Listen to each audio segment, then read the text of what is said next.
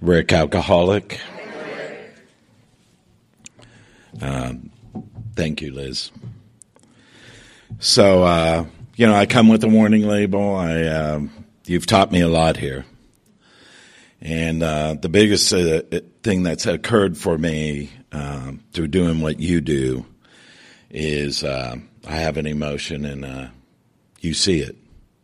So when I speak, I get emotional because you have really, moved me, touched me, opened my heart, given me so much, that this is the time I reflect on that, like, where I came from and what happened to me and what I've learned here. And, I don't necessarily think of all those things. I just think about today and surrendering my will and my life over the care of God as I understand God. And I have a tendency to look more in my life where I am and where I'm going than looking back. And this is one of the few times I get to feel it. So we'll say that. So with that, I think one thing, my sobriety date is January 28th, 1981. My sponsor is Luther W. He's in out by Palm Desert in California. I lived in California for quite a while, in L.A. and Southern Cal, and we were in L.A. together. And my sponsor before that was Clint Hodges, who died. And both of their tapes are probably over there. And I got sober here in Cincinnati, 405 Oak Street. And I was asked to speak, and I used to circuit speak in my late teens and early 20s. And at 22 years sober, I stopped. And haven't done it ever since. And when I was asked here in Cincy to speak at this convention, I said yes. I said yes before it came out, before I realized it. Which happens to us, and I prefer to be overdoing the coffee than speaking, but Cincinnati AA, where does AA do it right? Wherever you got sober. Cincinnati AA is where I got sober. They do it right, and I've learned other places, and it's given me so much. I came here the rawest I've ever been, and loved me till I could love myself, right? And I'll try to just give a snapshot. I don't want to get lost in certain segments, I've had a lot of segments, thank you for that, in my life. I do. I've had a lot of epochs. I've changed a lot. I'm nothing, what I noticed in here is that the steps being applied in people's lives lives among our fellowship. I see it in you, That's why you tell me stick with the winners, and that has changed, Sometimes it was what you had and how you conducted yourself, and then later on in life it was who you were being as you were conducting your life. And I found that if I work on that, the rest of my life works out,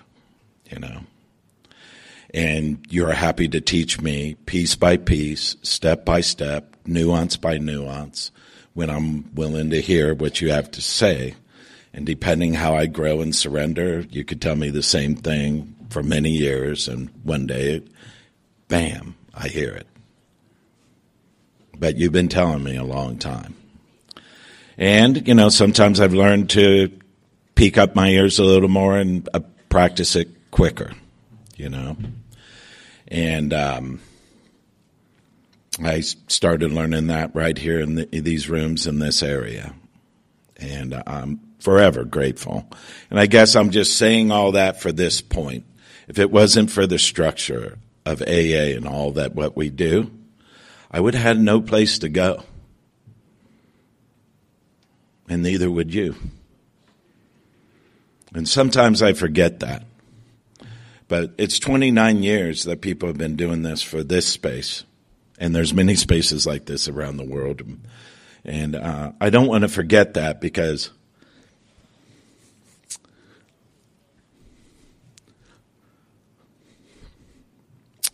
I need a place to go. For someone who suffers like me. You know? I need hope. You know? Desperately. I'm an alcoholic, a real alcoholic. You know? And I'll give you just a glimpse of how it was. I used to say there were good times in my drinking than bad, but I really can't say that. I don't know if there was ever a time I drank in whatever form that if I played my tape of the night all the way through, it wasn't a disaster. That I didn't wake up shameful. And as I drank longer, my shame got bigger. You know? Even when, you know, and I probably started at 10, 11 years old, maybe earlier. I don't know. It really doesn't matter, you know. And I had a phenomenon of craving that I would always hide. So I just always drank till I was drunk. And because I was always drunk, not good things happened. And I was a blackout drinker from the start. So I never knew what happened. And I would always, you know, I started young. I got sober right before my 21st birthday. So, you know, I'd go to school, right? And I don't know what I did, you know. So I'd walk in there full of fear about how people were going to look at me and do. And that's how I lived. And I found out you talk that way too, you know. And I had never met anybody like that till I came here. That you had these things I had. And I really did not know till I came here that it was a disease, that it was a phenomenon of craving. I thought something else was going on with me, but that was not the case.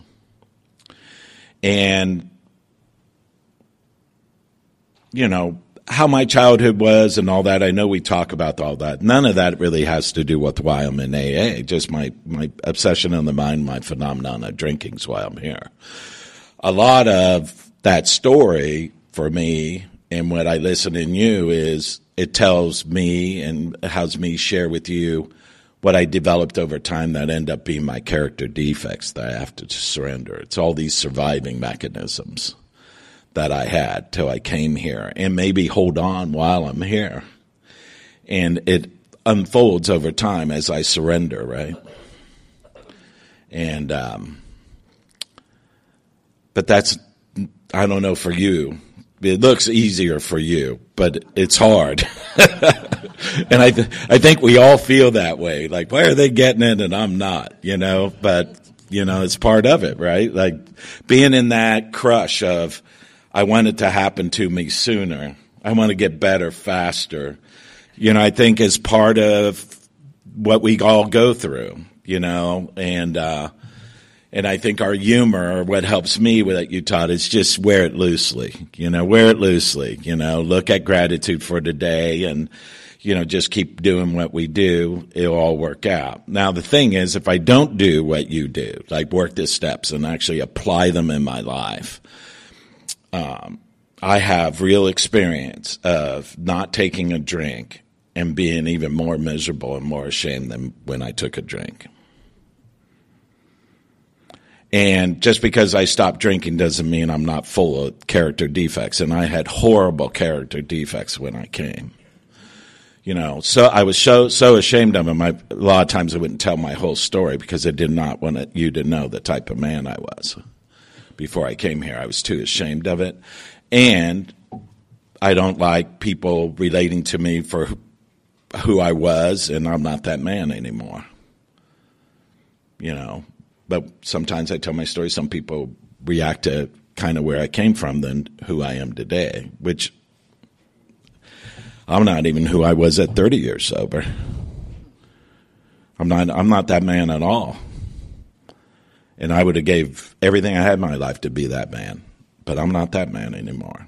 I'm more surrendered. And so I'll just say this to give you a snapshot. I was a very effeminate, loving, kind of felt one with the world, saw beauty and everything when I kind of started life. That's kind of how I was. My favorite thing for Christmas was Susie Homemaker oven. You guys remember that? All the girls had them, and you had a little light bulb in there, and you bake. That was me. I loved it. And I loved painting. My mom was a painter. I loved painting. That's how I was. But I kind of realized like that I couldn't be like that without getting ridiculed, so I changed, and I was very angry over time and changed and found alcohol and, kind of drank myself away. And, from that time to right before I came in here, I couldn't stop drinking. I was always blacked out, and I was an enforcer for criminals.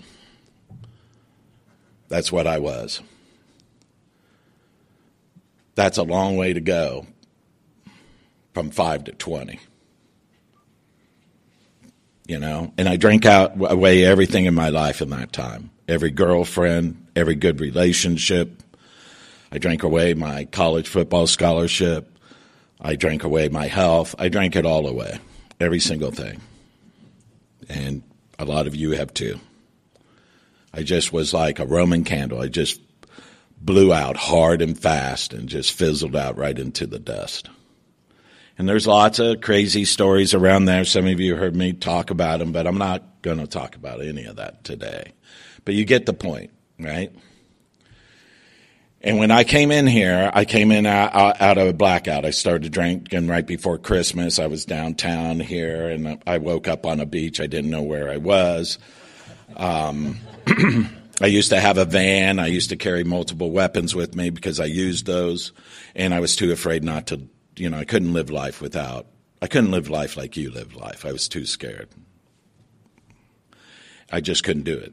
And all my weapons were gone. I was like, what's going on? And I actually walked, and there used to be newspaper stands, and it was January 28, 1981, and I was in Fort Lauderdale, Florida. I had no intention of getting sober. I was going to wait till that night, kind of do what I do, get another roll going, and just keep going. But it didn't happen. I got in my van. I couldn't get out of there. I got frozen. I had a moment of shame. So big I was frozen of how my life was. I couldn't get out of there. Except like in the middle of the night, I would go and get some water, and I would eat out of the garbage can outside of behind McDonald's. And it was like that from January to almost March. And here in Cincy, all my family, people have given up me a long time, except my mother, and everybody kept telling my mom, they just felt like the people that I worked for, I was too out of control and loose lips sink ships. People thought that they murdered me and put me in the river. That's where everybody said I was for sure. And my mom was like, yeah, I know he's alive somewhere.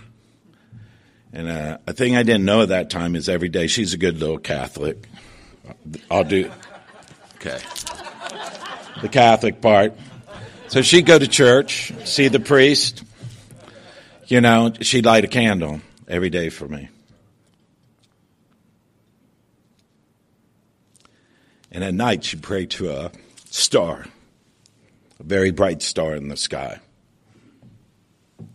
And about 3 months into that, I knew I was dying in there because I'm not eating. And I went in there about 270 pounds with a 32-inch waist. I came out of there at 139 pounds. And I saw a star through the sunroof of my van. And I got up and I walked to a payphone and I called home. And they came and got me. Took me to a hospital there. And first time I saw my dad cry was when he saw me. Last time I saw my dad cry is I helped him die of cancer. Many, many years later, sober man. I hugged him like a baby. And he thanked me for everything I did for him. And you taught me how to live that way. And that was a man, him and I never got along because I was so out of control and he was trying to keep me together. And I came here to you and I had a lot to say about how miserable my dad was. So you taught me, like, sometimes people react after you step on their feet. And that was him. And he did the best he could. But alcoholism, I only know one power great enough to handle it. And my dad did not have that power. So, and my dad had to tell my mom, that the doctor said I wasn't going to live, that I would die in there. I was too far gone. And my mom said, "You just bring him out." And a little while later, I walked out of there, came here, back to Cincy, and they gave me a choice. They had money for a scholarship. I got my scholarship, so they had money for college. I could use it for that or go to a treatment center. And I went to a treatment center, and the treatment center introduced me to AA. And I went to 405 Oak in the druggy buggy. Right? And you saved my life. And like many people, when I got out, I stayed at Oak Street all day, went to meetings all day long. I'm unemployed. I can't even read, really. I can't. I would act like I'm reading at 405 Oak, and one day someone turned the paper around. That's me, right? That's how I got here. And the problem is, I came here like a rock. I didn't feel anything. I felt just two feelings, rage and lust. That's, anything in between. The point was to numb it out, to live. So my whole journey here, if I had to say anything, has been about vulnerability and surrender. If I had to say it, I have a lot of ins and outs, but in the end, the lesson is vulnerability and surrender to do it another way. Which requires, a lot of open-mindedness. And, I've learned that in a lot of different ways. I've gotten better at it through the years. But when I first came, I was not that way. And I'll give you another little snapshot. So, I did my thing, and here's how I got here. I'm hard as a rock, but inside, I'm shot through with loneliness. Like shot through. Like not a moment of the day don't I feel fully lonely all the way through my torso, no matter what's going on. And it was just excruciating for me. And some of you know that type of loneliness. And I had a fear a little less than that, but raged in me, this fear. And without a drink, that's a tough combo. I'm just not comfortable in my skin ever. And it was, tough going for me. And I had no self-esteem, even though outside I had a lot of bravado, And I have no coping skills. I'm a thug, so my best behavior is horrible, right? I'm menacing. I'm not really that. I'm not built to be a productive member of society. I'm built to survive something else, which we don't have to get into, but I'm built to survive. And my cup of tea is, menacing and violent, so, I don't have any social graces. When I talked, how many more? 30, thank you. She's going to do that, and the rest of you can raise your hand, too. I want to actually get to something, I don't want to get stuck being a thug. That's not, I don't go to AA to be, we're all thugs and sinners and whores and, You're my people.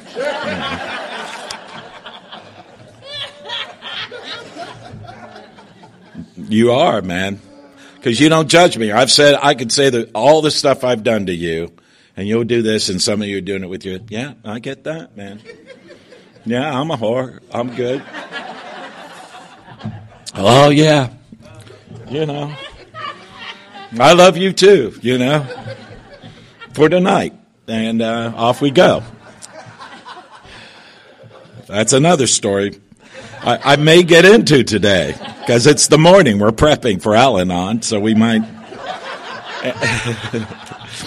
And I'm a good member of Al-Anon for many decades, so, that's another thing. So,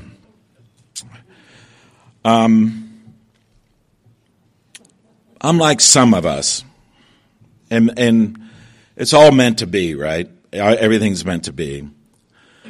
But I just felt so useless. I didn't know what to do with myself, and I fell back in a version of my old life, sober. I started bouncing back in bars, and I became a bodyguard for entertainers. And, I thought I would, in one way I thought I was improving, because I was on the right side of the law. I really felt like that. I did get esteem from it, but I knew I shouldn't be doing it. I couldn't live that life no matter what side I was on. And I just got sicker, and Pete, my sponsor, would come and tell me, don't do that, just stick with us. But I felt like I couldn't do anything else. It was the only thing I was good at. And, and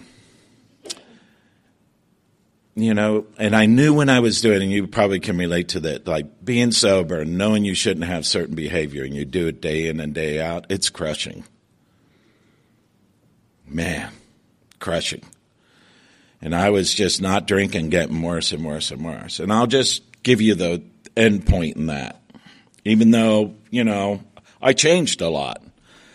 But I spent my 4th year of sobriety in the penitentiary for what I did sober.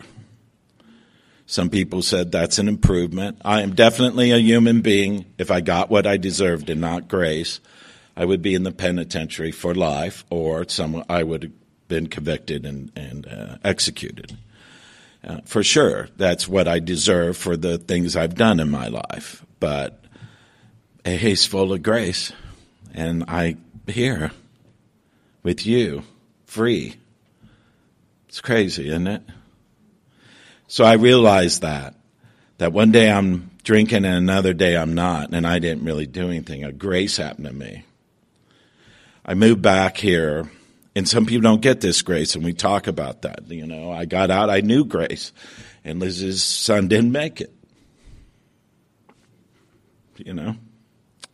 I moved back here because all of us had moved except my sister, and her and I used to go to meetings here and all that. And a year and a half ago, she died of fentanyl overdose.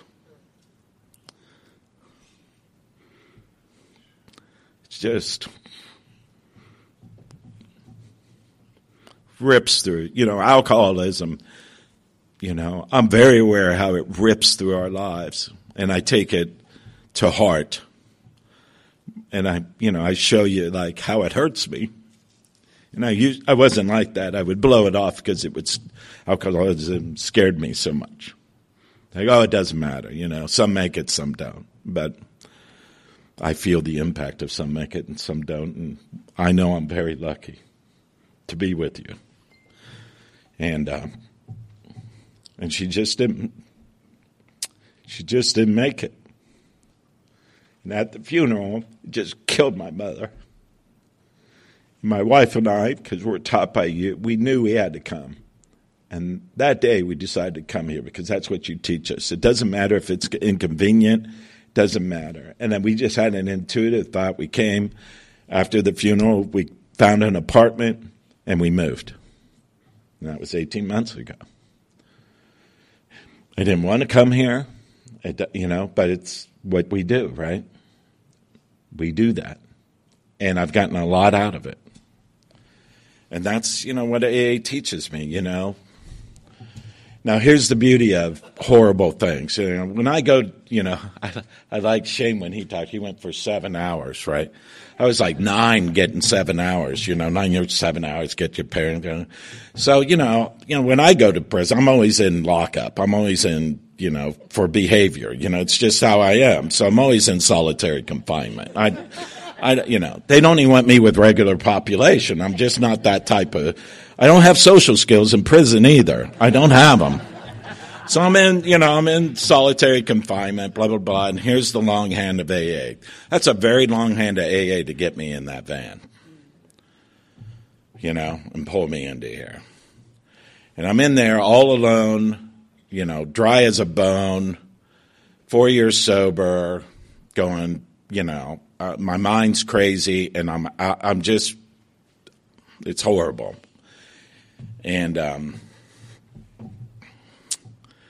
I have a slot, metal door, I have a slot. I'm not in population. I have a little slot, and my food comes in. And one day my food comes in and a thump hits. And it's a big book. Nobody knows in there I'm in AA because, I got there, I do my thing, and I go into lockup. So I'm like, how'd this come? But I was just praying in there for a solution. And I was remembering all you taught me.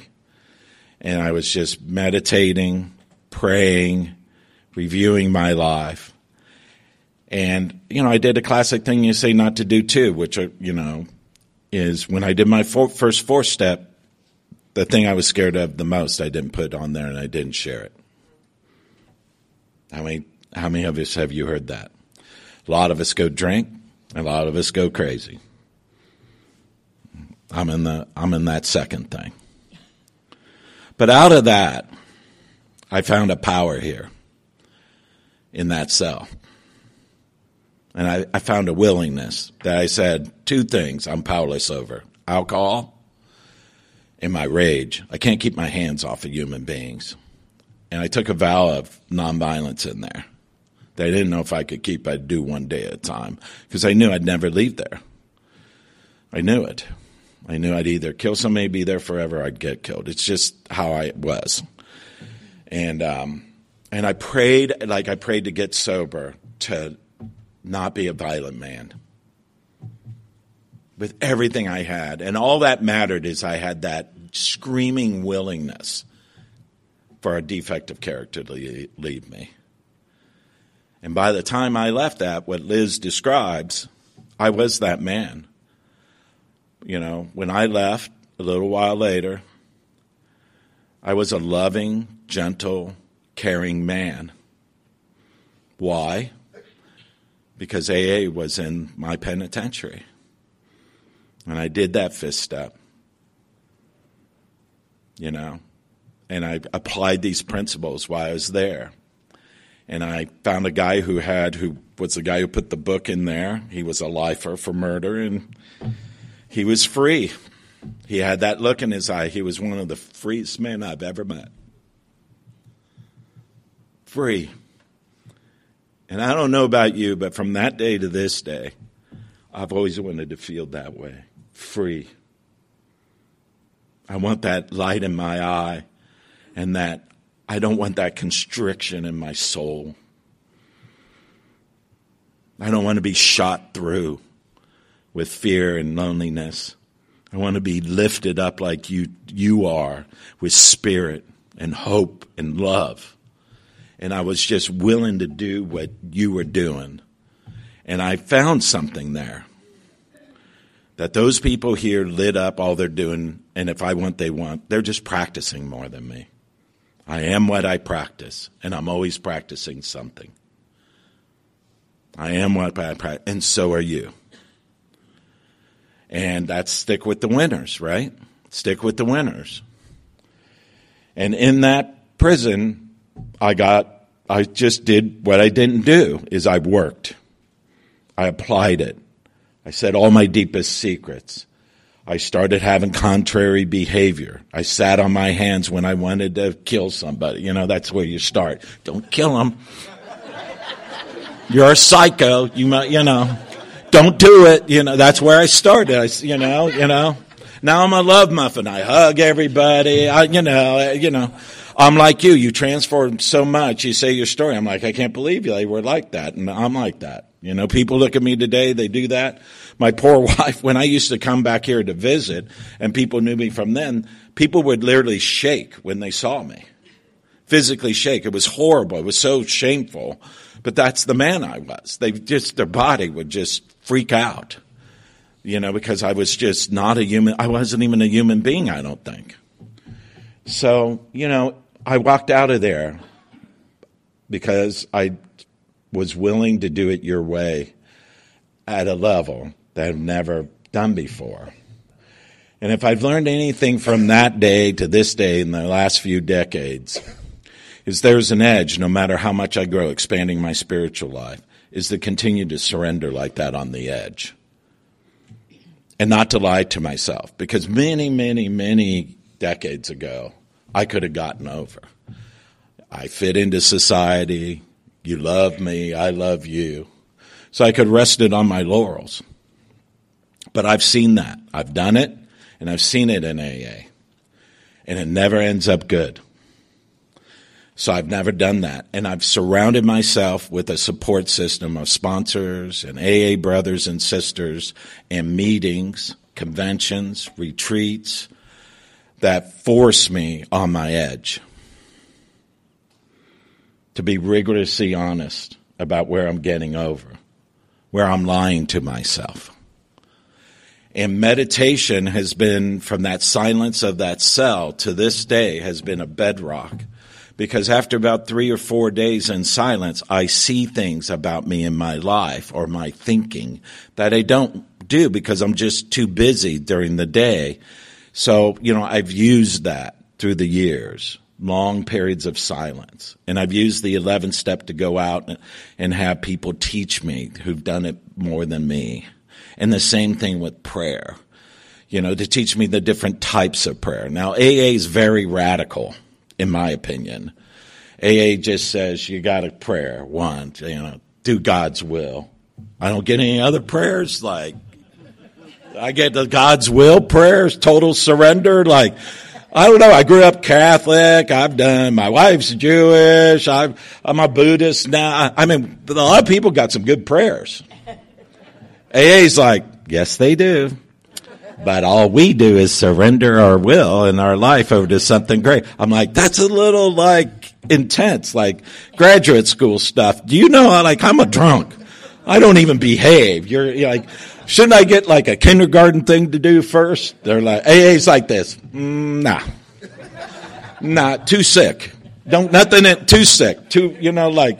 And how do we all start? I don't know how we all started, but how I started is I just did what you told me to do, right? AA was my higher power. You had better ideas than me, my sponsor did. I just did what you did. And then if I did that, I started creating something internally that we call uncommon sense becomes common sense. I start developing an intuition, a whisper. And if I follow that, all of a sudden, I get faith born out of experience versus just faith that it might work. And that's what this program delivers. If I work it, I get a faith that if I keep doing that, I always live in a mystery. I won't know. My life is nothing like I've planned. I still try to plan my life. Look where I'm at. This is not Bali. Right? On the beach. I'm by the Big Muddy, and all my 40-something years has been like that. Thank God, because I've gotten way more than I ever would have. Way more. Even out of the craziness in my life, I've gotten way more. And you've taught me how to do that. Like, how do I take a defeat and make it failing forward, right? How do I use it, even when I fall short? And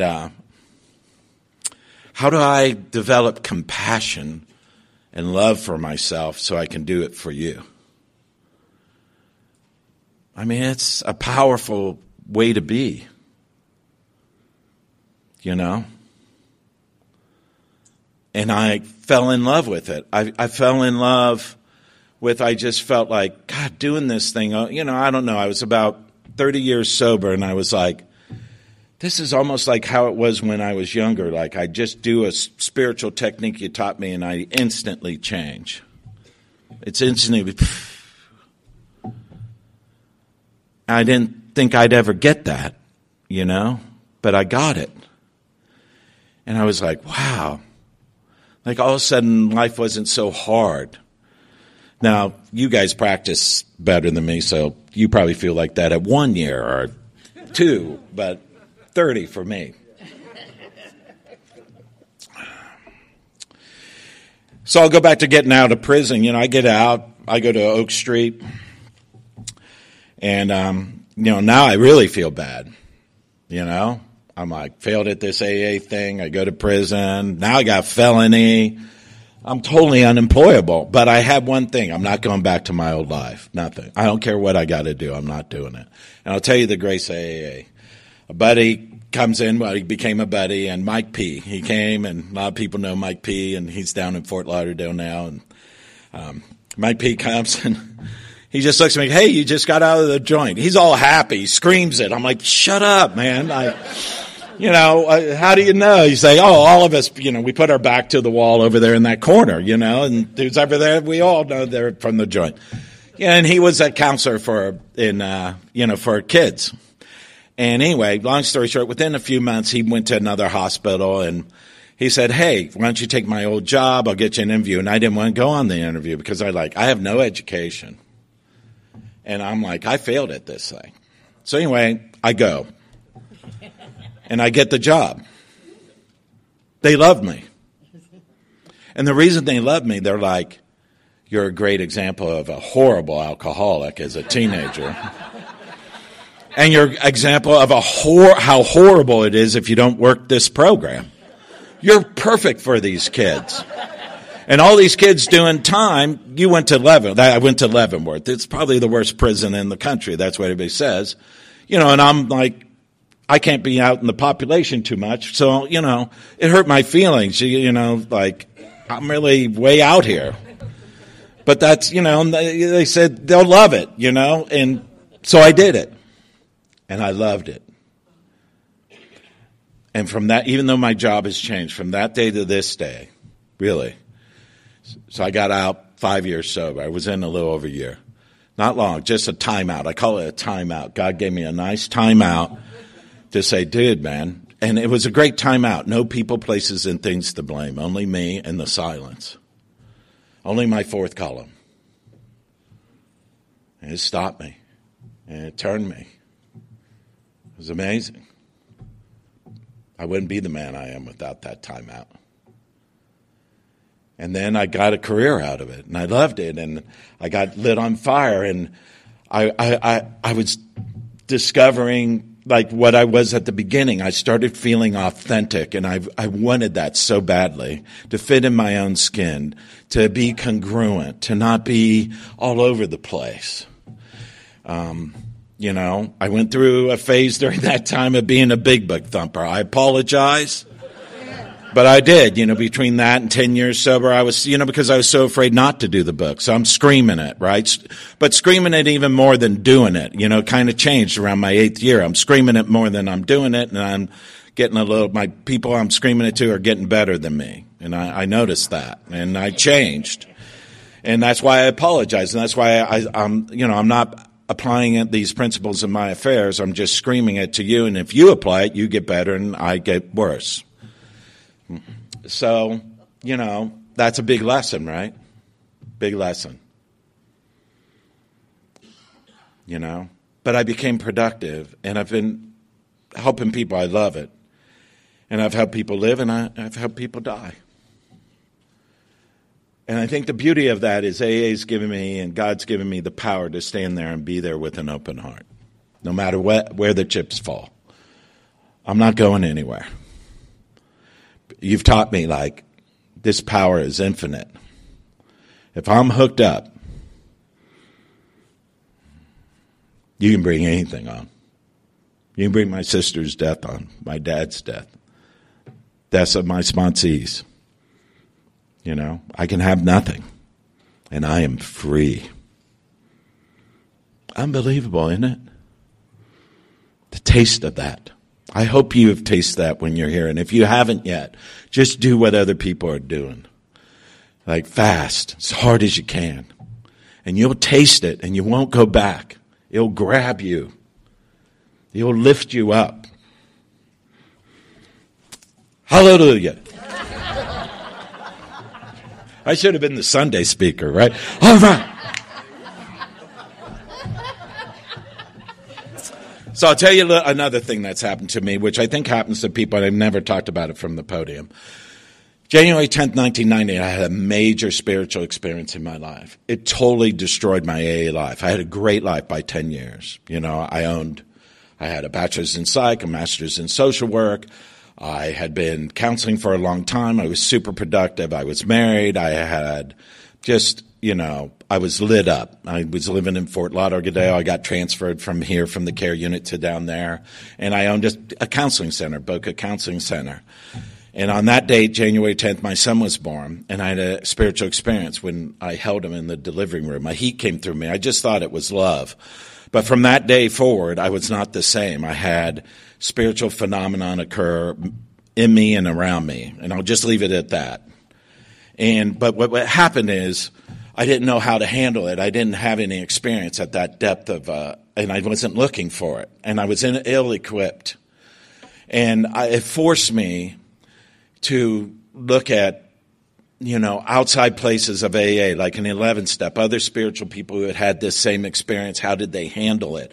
And when I was 10 years sober, I was the type of person that, if other people in the world were just like us AA people, like we get it, they don't. I was sickening. I was such an arrogant AA prick. And I was, because you gave me my life. And that's the problem when things give you your life. You think they're the only thing. And you become closed-minded. And I was like that because you had given me so much. I just thought everything else was inferior. And I just dripped of AA arrogance. And I say that with a cutting thing because if you're like that, I hope what I just said pierces you through, that you really kind of get it. Because I miss out on all of life. My only life then is within here. And I miss out on the beauty of the world because I say, I'm different, but I'm not. And that spiritual path took me to places and things that you cheered me to go do. And I got a sponsor at 15 years sober, Clint H., and he took me back through the steps. And it took me about from 10 to 17 years sober to integrate this experience. And Clint was the one who had, and Luther now, they both had spiritual experience through the steps that they could give me very direct, minute, nuanced spiritual practices and discipline that I had only really found kind of in monasteries and other things. And I met my wife, Lisa, and her and these people she was with in New York were practicing these steps, and I was surprised how many of them were lit up because I didn't see people really lit up like that except in kind of cloistered places. And they were doing the same thing. They were like practicing these steps in a woven way, which is what the book says, to weave, meditation, prayer. And I started learning to weave and integrate my practice into a solid perseverance. Instead of being like I was a strong meditator but not a weak prayer, right? And I'd get lost through the day. I had to create a discipline. I used my iPhone. Every hour I would have a little ding on it that had me pause and go, okay, how was this last hour?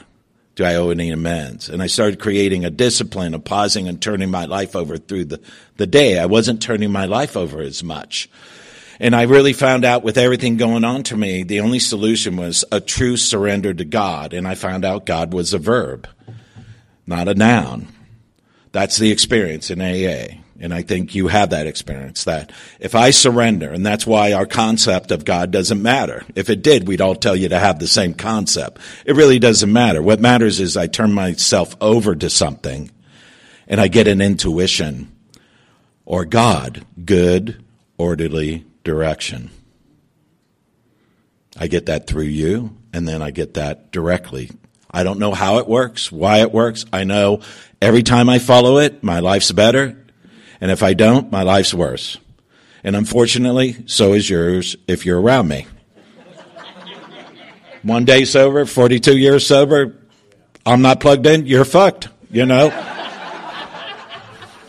No social skills. I mean, I love it. Because here's the thing. It's very clear to me.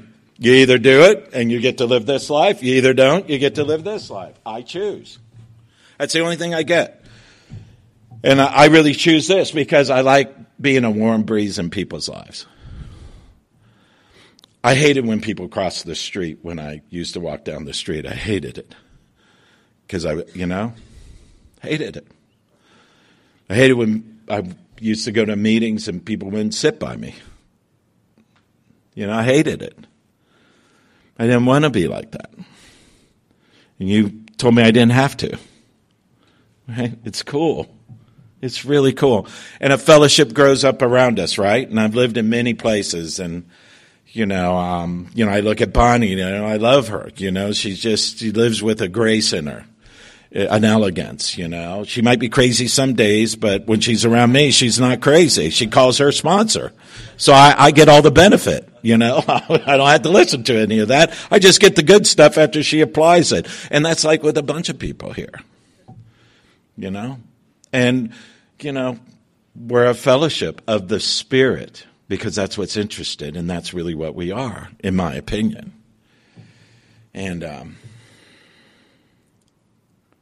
but I got to work this thing, right? A simple kit of spiritual tools will our minds sharp and used. And as I grow and change, however that is for me or you, I have to be willing to let a tool go for a while and do a new tool. And I can't get stuck in something that worked. And I didn't know not to blame, I'm doing something wrong. It's like, no, it just doesn't work for you now. You've changed. You've grown. And, I get another tool. But I have to be really careful for myself. I have to get on it. Like, I'll tell you another thing I learned. I practiced for a long time, and I like that. I've gotten a hang of it. Is I used to get it before I had no intuitions, right? Then I get an intuition on some of them. I get an intuition, and sometimes I wouldn't act on that intuition for months or even a couple years. That's horrible. I mean, that's very painful. And then my sponsor was telling me, Rick, you want to live this life? Get an intuition. It's all about how quick you do it. And that's where people go right here, right now, right? I get in right here, right now. Right here, right now. And I started practicing that. And my whole life changed. And then all of a sudden, it kind of became this beautiful dance, that you described from the podium to me. Like, I get an intuition. I'm in the fourth dimension. I'm loving everybody. I'm getting on a little roll. I'm like yummy and happy, and it's all working out. And I'm like, this shit is great. This is phenomenal. And I can have that every day, one day at a time. Free. Totally free.